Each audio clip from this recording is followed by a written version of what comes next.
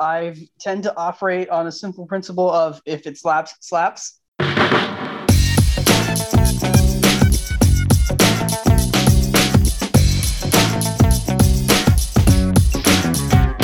Hello there. I'm Asher Leomond, and welcome to the Spoondrift Podcast. Here on the show, I talk a little bit about a lot of things. I just skim the surface of an ocean of information. I would even go as far as to say that I talk about the spoondrift of information. On this episode, I have a couple of engineers on the show from the University of North Florida's Marine Energy Collegiate Competition team. It's a really fascinating conversation about the ocean, hydroelectric power, teamwork, and, mistakes and how to make them and why they're a good thing. Real quick, before we get started, I have to let you know that I am a bit partial to my guests. I am affiliated with the team, so as you're listening, be mindful of that. Now let's get to the interview.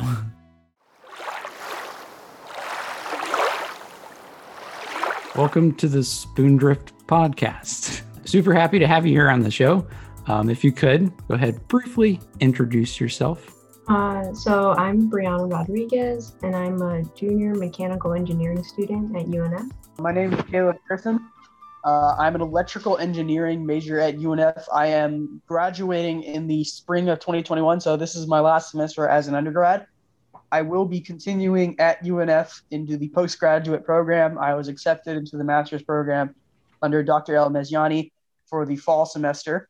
I'll be continuing for renewable energy research is my specialty. I love working in power systems, and I just greatly look forward to all this. The focus of this show today is we're going to be talking about the Marine Energy Collegiate Competition, and that's a college competition with universities across the United States, all working to develop a marine energy solution. So if you wouldn't mind, can you give us a little bit of background surrounding the competition that you're involved in?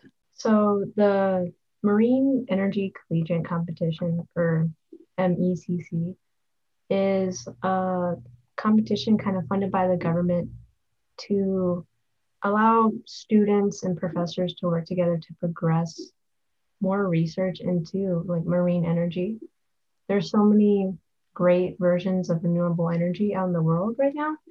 And, there's so much untapped potential with water. It populates like 75% of our earth. So there has to be a way we can like hone it and create electricity to keep our society thriving. So you mentioned that it's both students and professors. So can you expound on that a little bit? So the whole team kind of is a mixture. We have some undergraduate students, some graduate students as well, and the professors. And we all kind of like play to each other's strengths and see how we all can like work together to create these devices. How about your team? Yeah, we have two professors. We have one that is works more in the civil engineering aspect at UNF, but she got her major in coastal engineering, so she's great. She's super helpful in the project. We have some undergraduate mechanical engineers and electrical engineers, and then we have a graduate mechanical engineer who's studying coastal engineering. So we have a lot of vast array of intelligence to play off of. Wow. Okay. You mentioned mechanical and electrical. So, I mean, this project really involves a lot of different disciplines. Is that right? Yeah. I kind of forgot to touch upon it, but we also have like a business side to focus on like the monetary and the marketing aspects as well. So we do have like a professor affiliated with business and like two business students as well. Okay. So this is the full deal, full package. We've got engineering happening. We've got business and economics that go into the process. There are people working on everything. So, I mean, that sounds like quite the project. Yeah, it's the whole engineering process built up from the ground up. What has been your experience with having to keep an eye on all of the different aspects that go into developing any sort of technology? My experience is just kind of like heavy communication.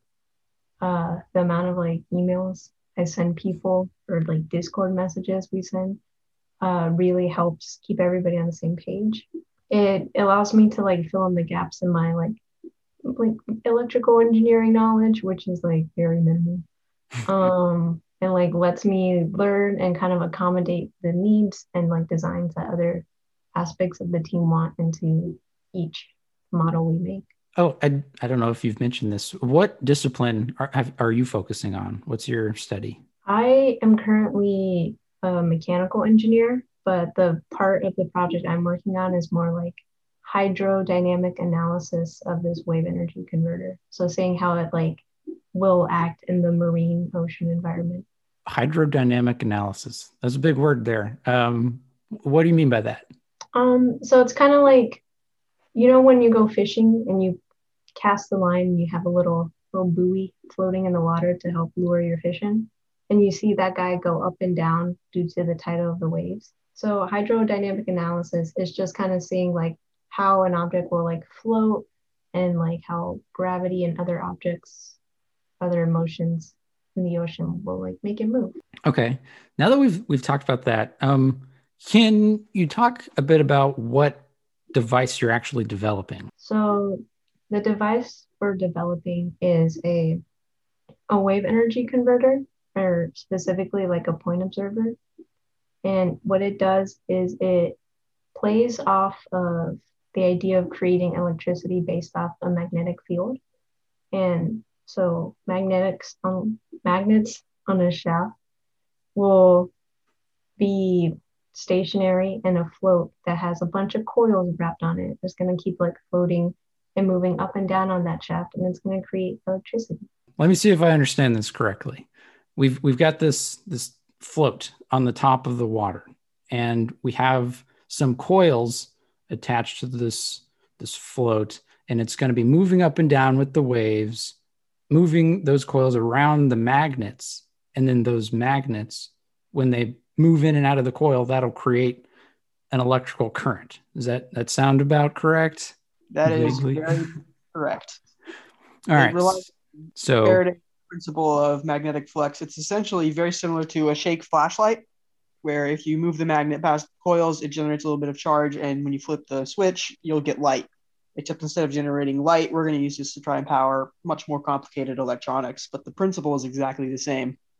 As the magnetic fields around the coils shift, it will move the electrons in the coils around through the coils and then out towards the whatever our load is. In this case, usually it's a light source. Wow. Okay.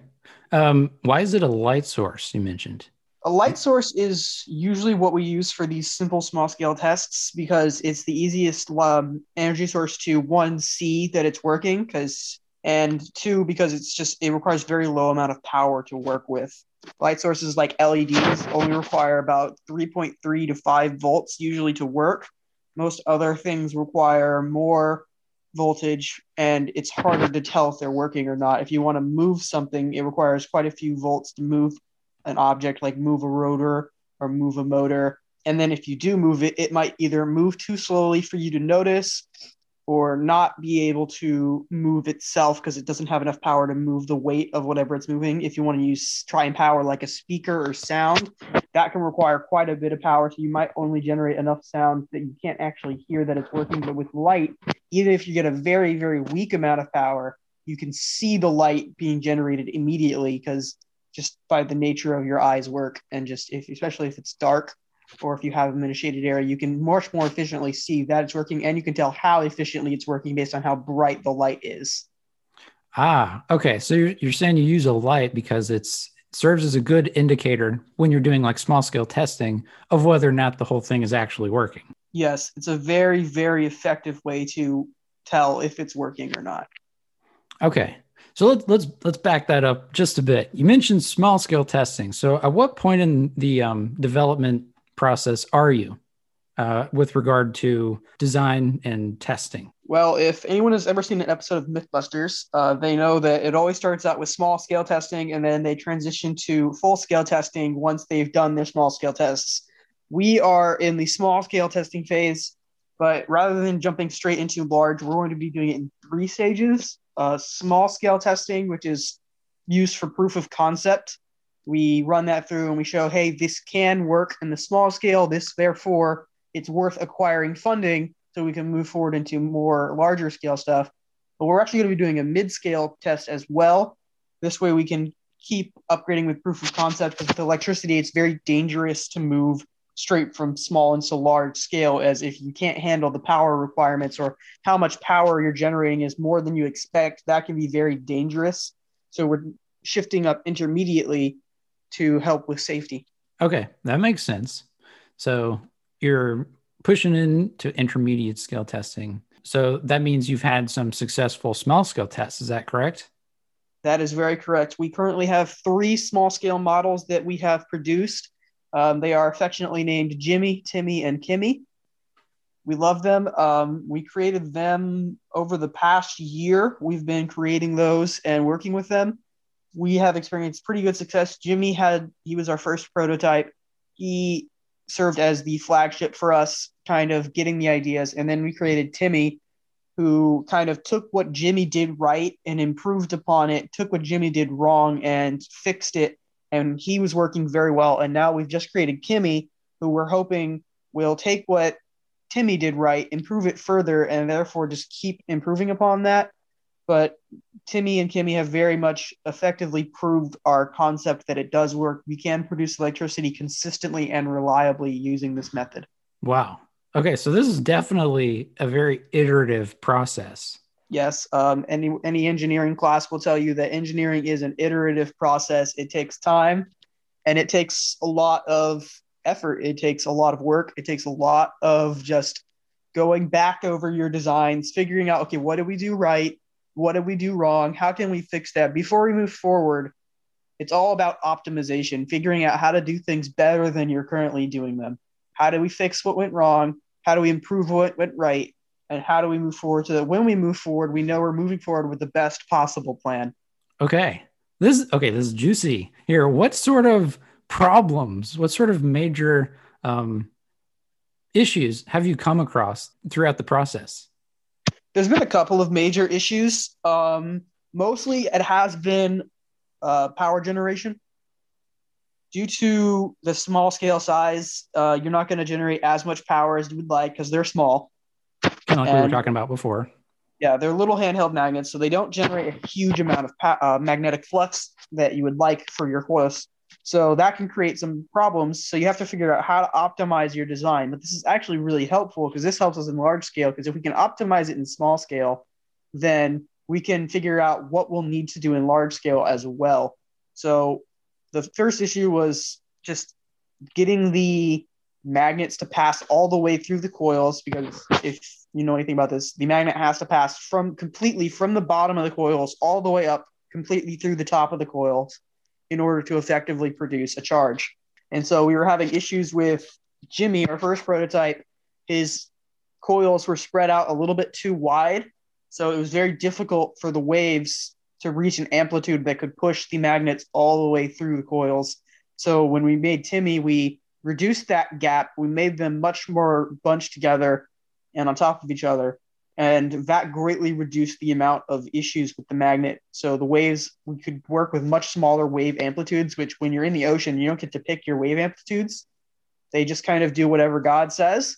So we are definitely, I think that was a very great design change. And then a second major issue we encountered was friction, because with Faraday's principle of magnetic induction, the amount of charge the magnets will push through the coils is heavily impacted by the distance the magnet is from the coils when it passes them. So any amount of air between the magnets or the coils will greatly reduce your voltage output.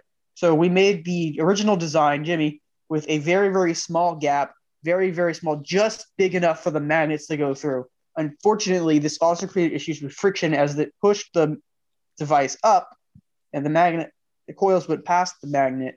It caused friction and it really slowed down the speed at which the device moved, which in turn hurt our voltage output even more.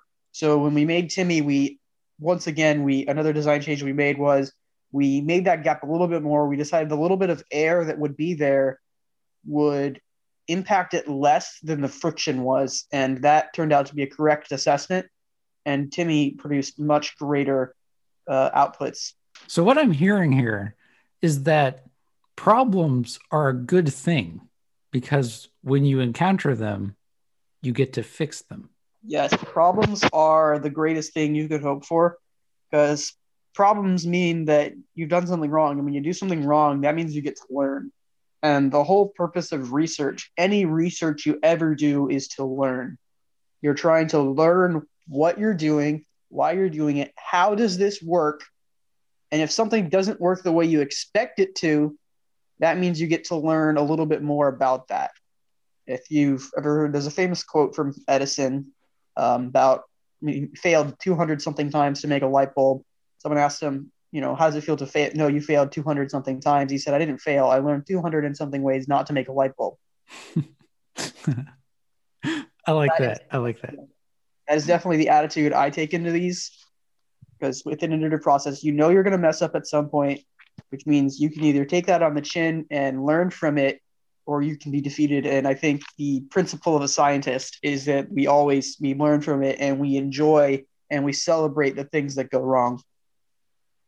That's really neat. I think that's a common misconception, at least with a lot of devices. Like people think that you end up with a finished product by succeeding all the time.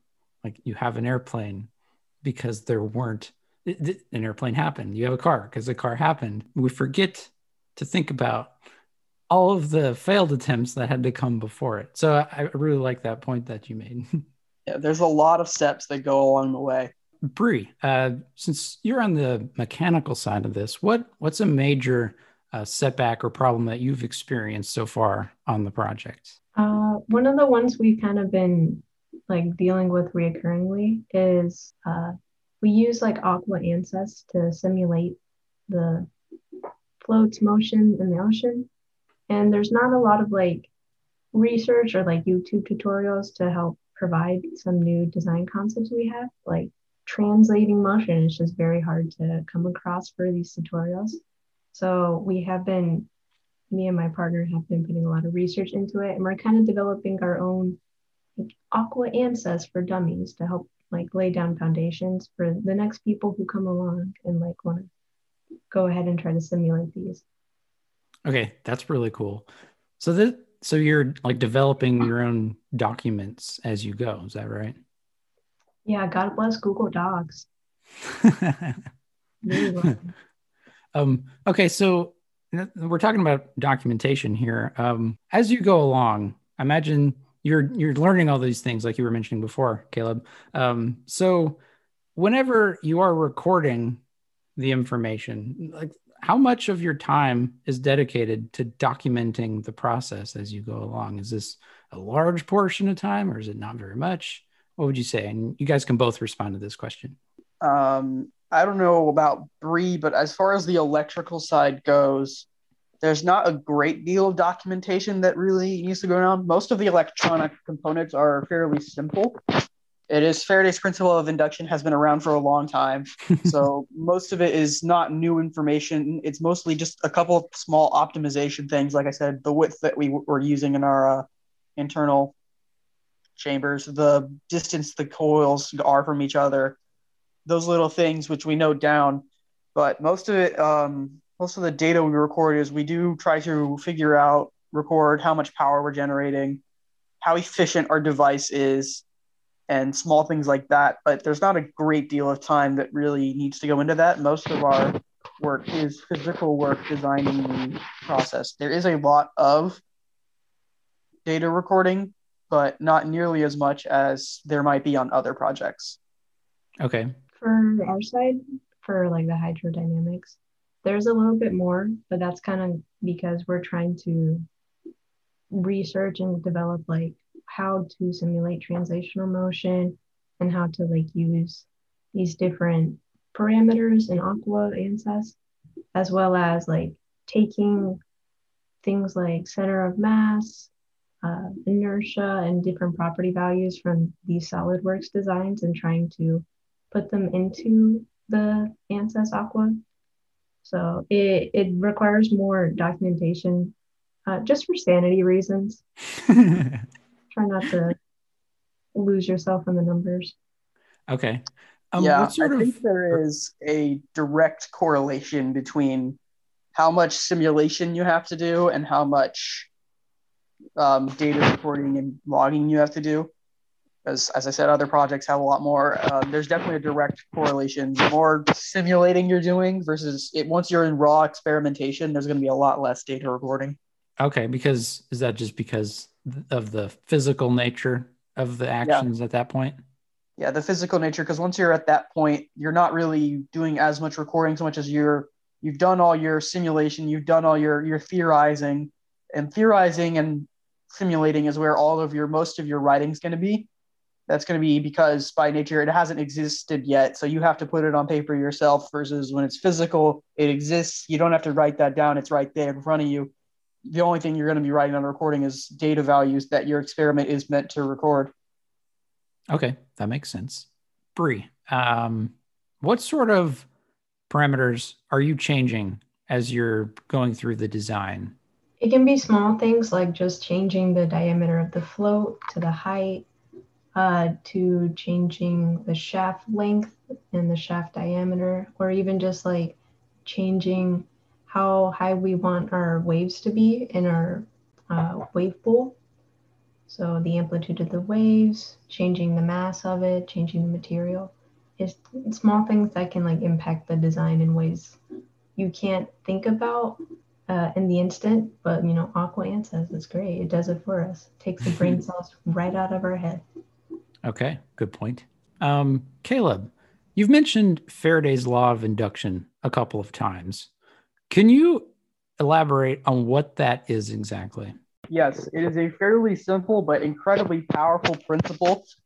Essentially, it is if you take a magnet, any magnetic field at all, any magnetic field that you can move, and if you move that magnetic field past a copper or any form of conductor, any kind of coil, wire, whatever you want to say, the electrons and magnetic field being emitted from that coil will generate what's known as current. And current is the driving force of all electrical power in the world. I'm sure most people at this point have heard of DC versus AC power. Edison versus Tesla has been a very common popular theme recently. I think it's actually being turned into a movie. Yeah, I believe there is a movie being made. I'm not sure if it released yet or not, but definitely yes. So those have to do with direct current or alternating current, because current is the driving force. And essentially that is, if you take any old wire, you can look at it the exact same way as you look at water in a pipe. If you know water is called current when it's flowing, it's the same principle with electronics. The electrons are like the water, and it flows through the wire from one end to the other. Because most people think when you hit a light switch, the electricity travels very, very fast, right? That's actually not true. Electricity travels very, very slowly, but it appears to be fast due to the fact that the light turns on instantly. It's much the same way as when one drop of water starts at the top of the Niagara Falls and falls all the way to the bottom. The water is moving at the bottom immediately, but you don't notice that because it just looks like one giant mass of water. It's the same principle, but that's the principle of current moving through wires, and can be created via magnets. If you move a magnet past enough coils, there's a direct relation between, one, how strong your magnetic field is, how much wire you have, and the direction and angle that the magnetic fields pass through it. Those all work together to create a current. So it's the magnets moving in and out of the coil that allows for electricity generation. And that's what Faraday's law of induction is? That is Faraday's law of induction. Okay. Well, that was a great explanation. Thank you. Okay. So now we've talked about the device, a bit about the process of developing it and kind of who's involved. Let's discuss the end goal here. So in terms of renewable energy, why are you doing what you're doing? What's What's the end goal of creating a device that you can throw out into the ocean? For this particular project, our end goal is to create a substitution for disaster relief. As you know, disaster relief, hurricanes, tornadoes, they happen all the time, particularly hurricanes here in Florida. And those are incredibly damaging to local ecosystems. And they take out power in a lot of homes. And as a result, those homes need generators or some other way to generate power to help people or save lives. But right now, the only forms of generators that exist for those are gas-powered generators that they have to move on the backs of trucks. So we wanted to create an alternative that is renewable energy so that anytime a disaster strikes, there is a renewable energy alternative that they could go to. And so we wanted to make these devices that they can carry. They're extremely easy to deploy. They're extremely simplistic, so they don't have to be overly well thought of. And they can put them in the water and just run the cables to wherever they need to go to and have that power generated when they need it in an emergency so that they don't have to rely on gas-powered generators. Okay, so this is like an ease of use thing, and coastal communities. This would be an alternative to like using fossil fuels or solar panels in those situations. Is that correct? That is correct. There are several unfortunate circumstances that go because gas generators do have several hundred years of a head start on this project. So they have been very heavily optimized. I mean, we talked about iteration earlier. Gas power generators have been iterated countless times over the decades. And so they have a massive head start. And that does create issues when trying to pitch this idea of, because people, they want their profits and they want the profit now. And that does create a lot of issues. And that's one of the number one reasons why renewable energies is not nearly as prevalent as it could be. Because when there is gas power generator, it is extremely efficient as it is. It's hard to make gas powered generators more efficient, but renewable energy, it is so new, even though it's been here for 30 odd years, it's still very, very new and very, very hard to work with. It's very, very difficult. It's very inefficient. And so all these problems, it's not easy to use. It's more expensive than it could be because we haven't optimized it yet. So that's why this research is critically important. If we can figure out how to optimize it, how to get these to a point where they're not better, but at least they're comparable to a gas powered generator, then that would be amazing. It will be decades, centuries before it's easier to use than just hauling out a gas generator and cranking it up. But I think if we can get it to the point where it can generate the same power and at least it's a renewable energy alternative, I think that would be a great goal to strive for. So I'd imagine that's kind of why they're enlisting the help of college students, right? There's a lot of them, and they just want to work on something. So why not put them all on the task of renewable energy? Yeah.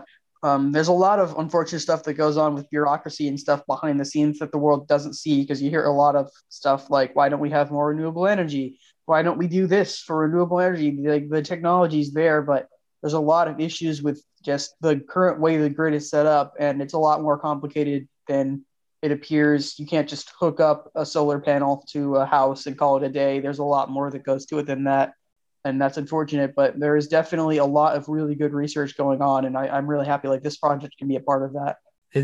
I think it's a really neat idea and a neat project that all these universities are working on. Both of you, in turn, what got you to join the project? What piqued your interest about the MECC? Initially, what piqued my interest is just wanting experience. You sit through lectures all day, or you attend Zoom University, and you're learning all this material, but you don't really have like an outlet to apply it. And so you kind of just get antsy trying to wait for like the one day after I graduate to like finally use my knowledge. So I kind of like, I received an email one day in my inbox, and I read up on the competition, and I was like, I honestly have never thought about using water to help, like, well, besides the Hoover Dam, like using it to power something so small scale and like generate electricity. So it sparked my interest, and I'm so glad I did it because I got to meet like a bunch of wonderful people, and I'm really using different aspects of like skills I didn't think I would use, like figuring out how to properly research, uh, being able to be more like concise in my communication, and just be able to contribute to something for the greater good. I like that. How about you, Caleb? Well, I started on this project a little over a year ago, so this was pre-COVID days. So I was actually in a class. What a concept! I was in lecture, and at the end of the lecture, my professor, Dr. Kopp, who at the time was the communications professor for UNF, he after class brought up the idea of, hey, his friend Dr. Khan was looking for some assistance to help on a project, and he would give more details to those who were interested. So me and a couple of other students walked up to Dr. Kopp. We asked, like, hey, what's up? We are definitely interested in, because at the time I did not have a job. I was a full-time student, and so I was looking for any form of research. I love research, so I wanted to get involved in something. And so Dr. Kopp brought that up, and it turns out that I was one of only two students in the class that actually met the minimum requirements. You had to have taken circuits too, and I was only one of two students who had done that yet. So by default, me and my compatriot Tibaton Fedansak were selected as the electrical engineers for the group. And so we met with Dr. Khan a few days later, and she briefed us on what this project was. And I actually already had a love for power systems. I wanted to become a power engineer, but I didn't really know what that looked like yet. And so as soon as I heard renewable energy, I just got very excited and I got very happy. I'm actually going to be pursuing this project has furthered my love for this. And so I'll actually be pursuing that into my master's and PhD programs on renewable energy research and continuing not just this, but other aspects of power engineering and how to develop renewable energy. Wow. Okay. Does anyone have anything to add about just marine energy in general, or any details that they've found especially interesting about renewable energy to do with the water? Well, in some of my early days of research, back when I first got started on the project, I started looking into just what it meant, what transferring power across the ocean actually looks like, and getting energy out of the ocean and into the sea, into the land.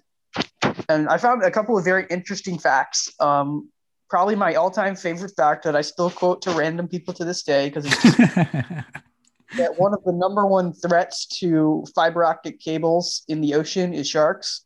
So if your internet goes out, it could be because a shark ate the cable. And why sharks?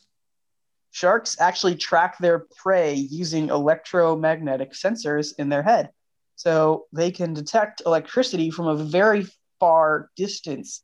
Now, these cables underwater by nature are releasing electromagnetic fields. So the sharks occasionally will mistake the cables for prey, and they'll nibble on the cables a little bit, and that can damage them. So every now and then, internet or power or whatever can stop being transferred because a shark decided to have a snack. Okay. There's a fact for everyone to remember. Yep. It also makes it interesting because we had to suddenly think about shark proofing our cables. Yeah. Oh, what about like interaction with wildlife? So sharks, are there any other dangers to the device or potentially the device to animals? As far as animals are concerned, none of the animals will be in danger by the nature of how we're doing this. The device will be in more danger than any animals will be, because they do rely on electromagnetics to sense their prey.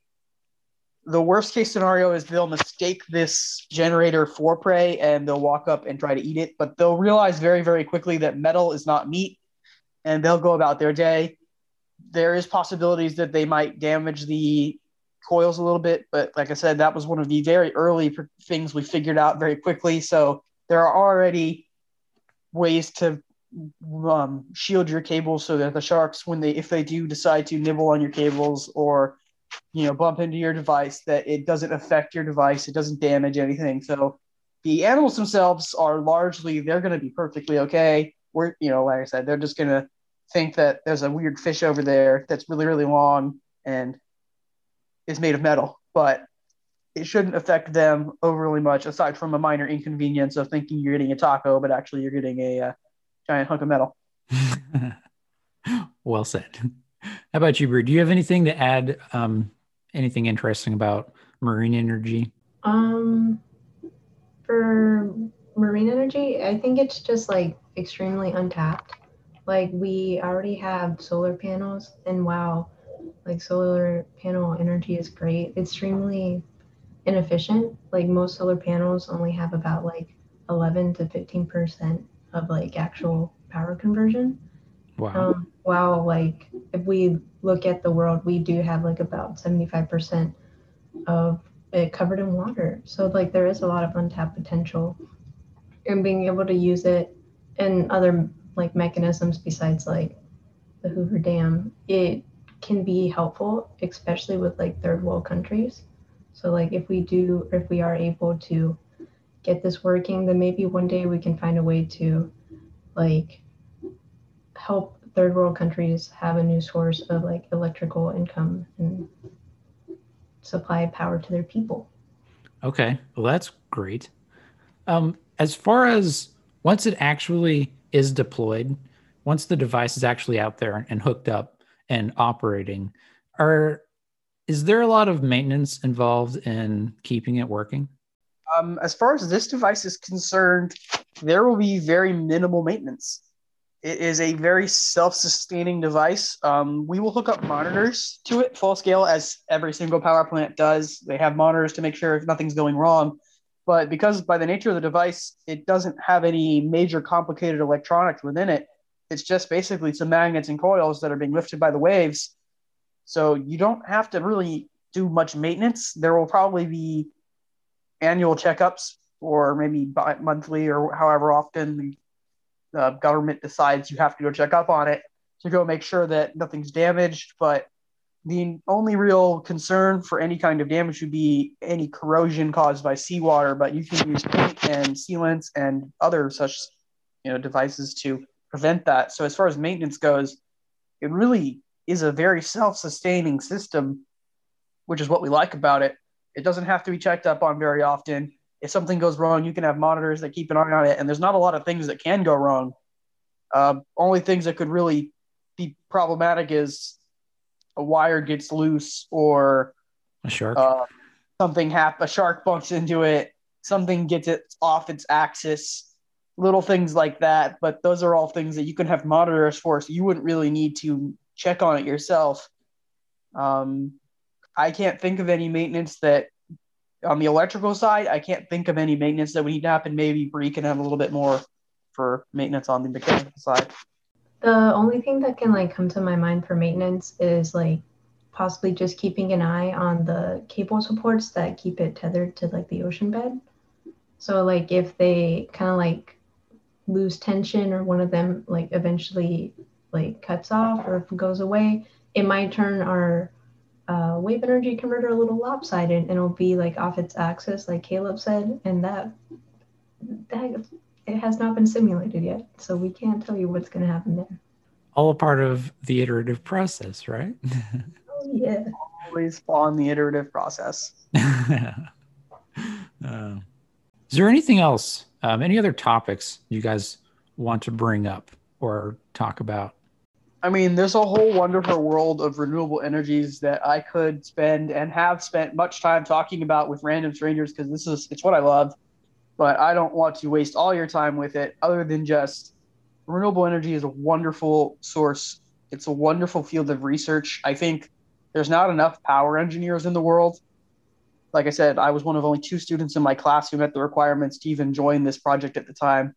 So there's not a lot of power engineers. It's a very open field. So if anybody's interested in a good major that serves a good cause and has a wide open field of potential employment, look into renewable energy. It's definitely worthwhile. I'm sure there's a lot of young freshman college students who are trying to figure out what major they want. This is a great time to be an electrical engineer and to look into power engineering.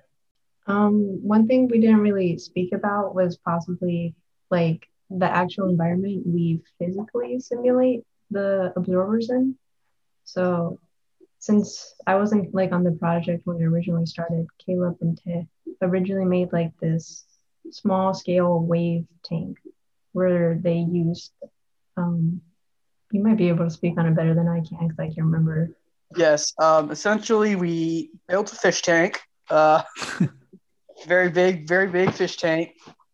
And this is our wave tank. And we used motors. We used a stepper motor and some stepper motor power supply to turn a wheel. And that wheel would, in turn, push a panel. And that panel would go forward and backwards. And that was used to push the water in the tank to create waves. And that's our wave simulation tank. And now we're working on a mid-sized tank because, like I said, there's going to be small, mid, and then there's going to be large scale. Large scale, we don't have to make a tank because it's going to be the ocean. For mid-size, we are currently making from our fish tank, we're going to a swimming pool, essentially. So we're currently working on working on that and creating a much larger wave tank for us to do mid-scale testing in. But for small-scale testing, me, Tay, and this other wonderful man, Luis Fernandez, he helped us to create that. And Dr. Khan, of course, all of her support and just being the faculty head of this project, created this wave tank that we could do small scale testing in. And that was last year we created it. And we were able to, it was actually quite a ordeal to get this whole project, this fish tank that looks so simple, to get that to work right.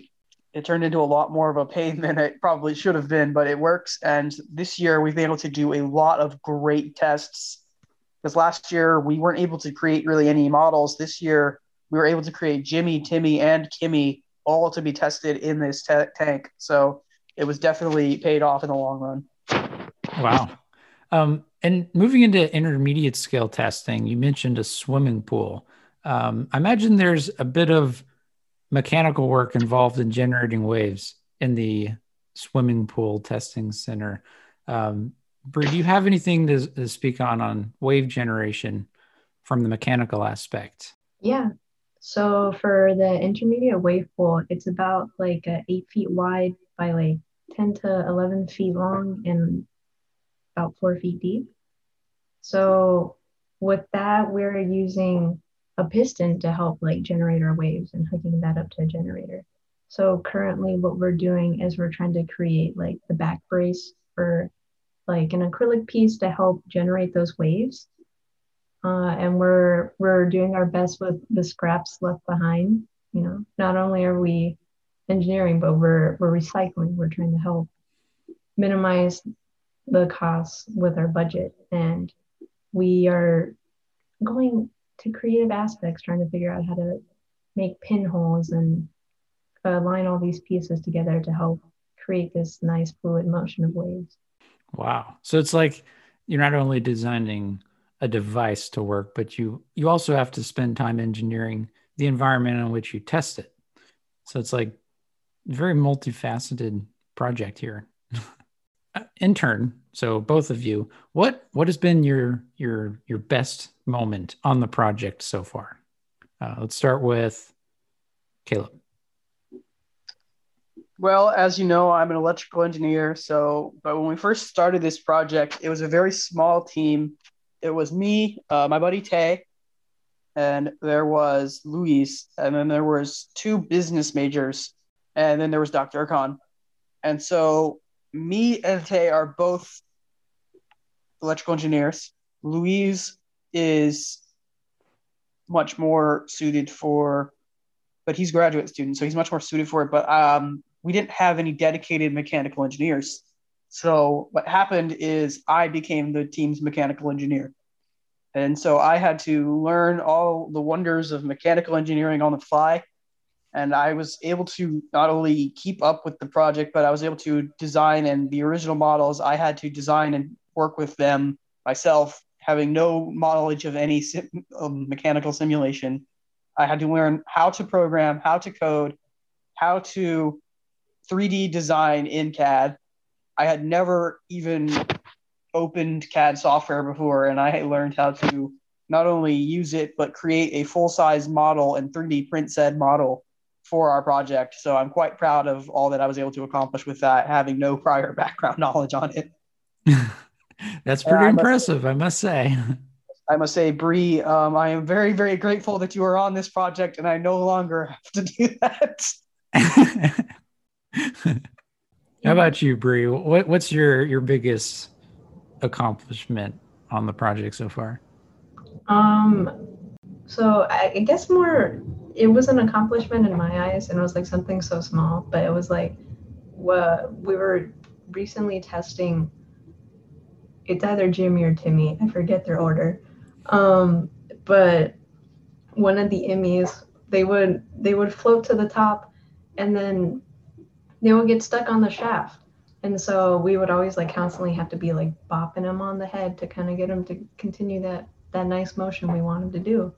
And it was just like a simple idea of just like cutting a styrofoam block and putting it like just a little bit below his threshold of getting stuck, so that we wouldn't have to babysit him to like for him to keep floating and producing electricity. And like the moment it actually worked, I know like me and Caleb looked at each other and we gave each other a high five. And it was cool because I was like, I'm like a part of the team. That's like when my like moment was like, cool, I'm like in the project with these people. That's a great story. It is. I remember that, and that was indeed Timmy, which is the reason we now have Kimmy. I love that you guys have named the devices.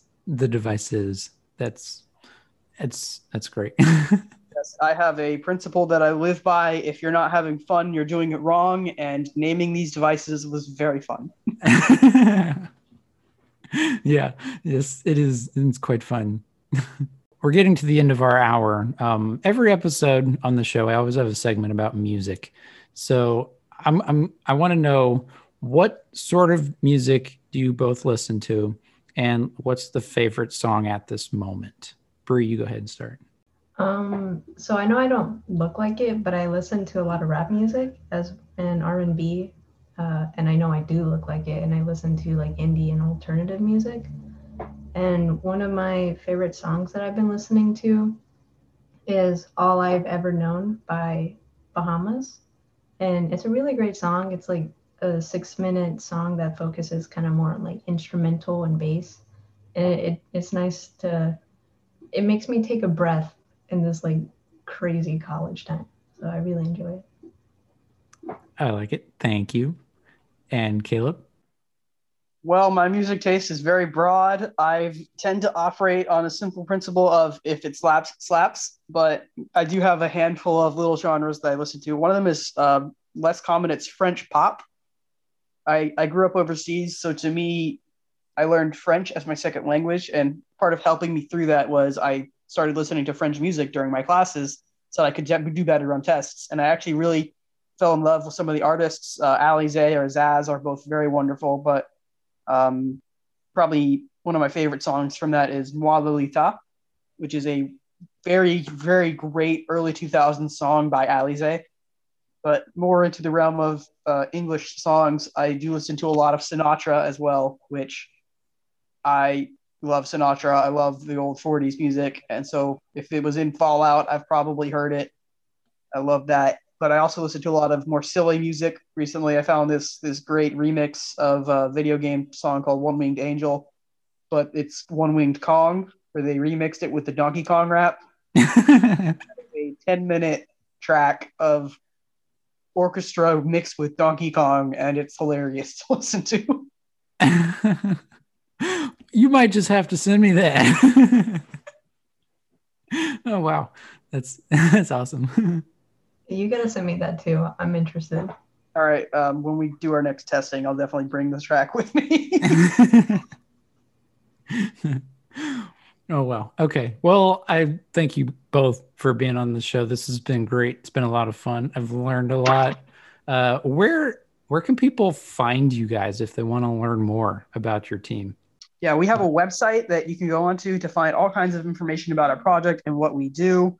I think you can find the link to that in the description here. I don't remember the exact URL off the top of my head, but you could definitely find that and go learn more about this project and what we do. All right. I think I can make that happen. Okay. Any closing remarks, either of you?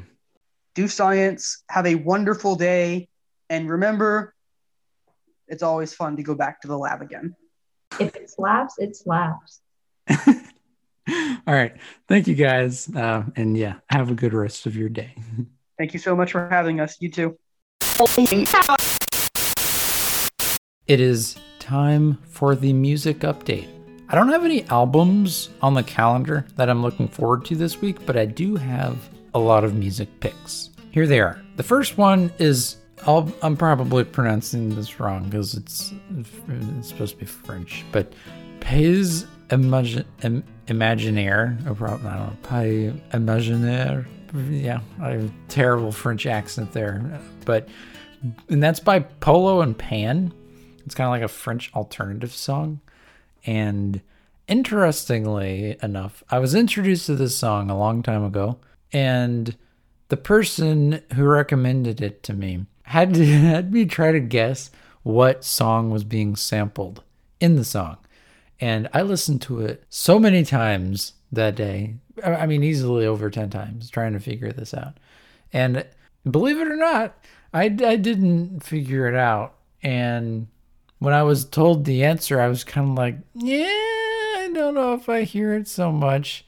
But it was a song by Claude Debussy. And the song was Clair de Lune. That song, a part of it might be being sampled in the Pays Imaginaire by Polo and Pan. So if you check that out, you might hear that. Might not. I don't know. Might be like me and not hear it so much. The next song in my list is Carpool by Zachary Knowles. That's an English alternative song. Fake Friend by Nothing Nowhere. It's English rock. Ghost by Justin Bieber, English pop. And Hold On, also by Justin Bieber, English pop. He had a new CD come out couple of weeks ago, and it's called Justice, and I kind of like a lot of the songs on it. Yeah, not usually a big fan of Justin Bieber, but the album is pretty good. I kind of like it. Next is Night Rider by Arizona Zervas, English alt pop. On Repeat by Junior, Korean pop. 1+1 by Pentagon, Korean pop. I guess they have a thing for math and geometry or something, you know. You got shapes, you have addition. Yeah, okay. That song's pretty neat. Next is a song that I heard someone else listening to it. I'm like, what is that? And then they told me, and believe it or not, the next thing I did was I listened to it, and then I liked it. And now it's on my playlist.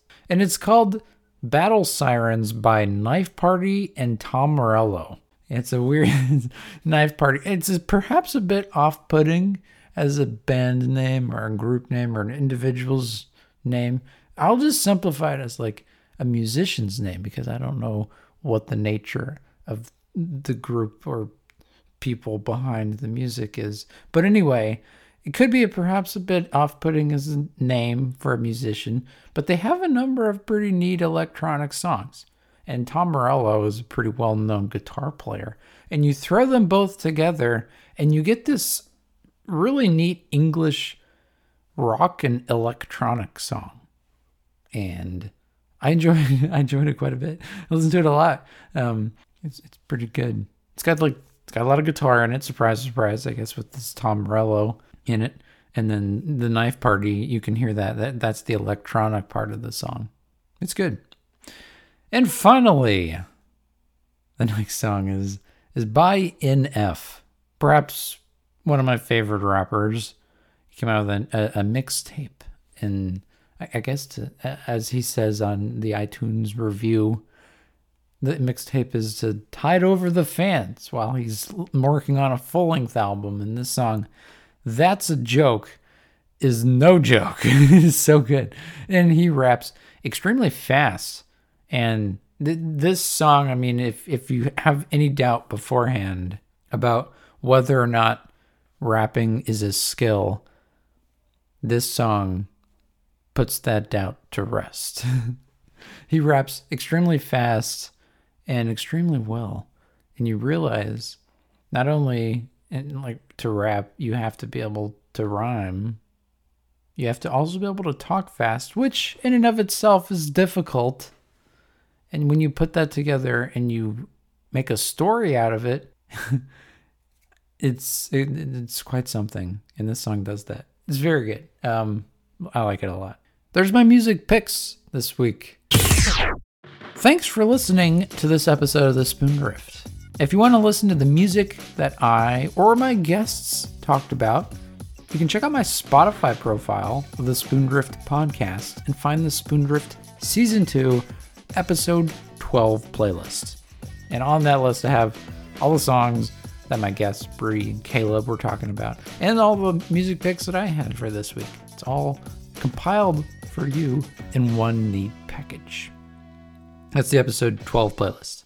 And you can find more episodes of the Spoondrift on Spotify, Apple Podcasts, Spinnaker Radio's home on the web, radio.unfspinnaker.com, or wherever you get your podcasts. You can even subscribe to the show if you want to. If you want to keep up to date on everything to do with the Spoondrift, you can follow me on Twitter at SpoondriftPod. That's at SpoondriftPod. Or on Instagram at SpoondriftPodcast. That's at Spoondrift Podcast. Now for my guests' information, they mentioned a website, and they have that, and I have that information. If you want to check out the University of North Florida's MECC team, you can check out their website, ospreycrewunf.club. That's ospreycrewunf.club. And that's all I got. I hope to talk to you next week.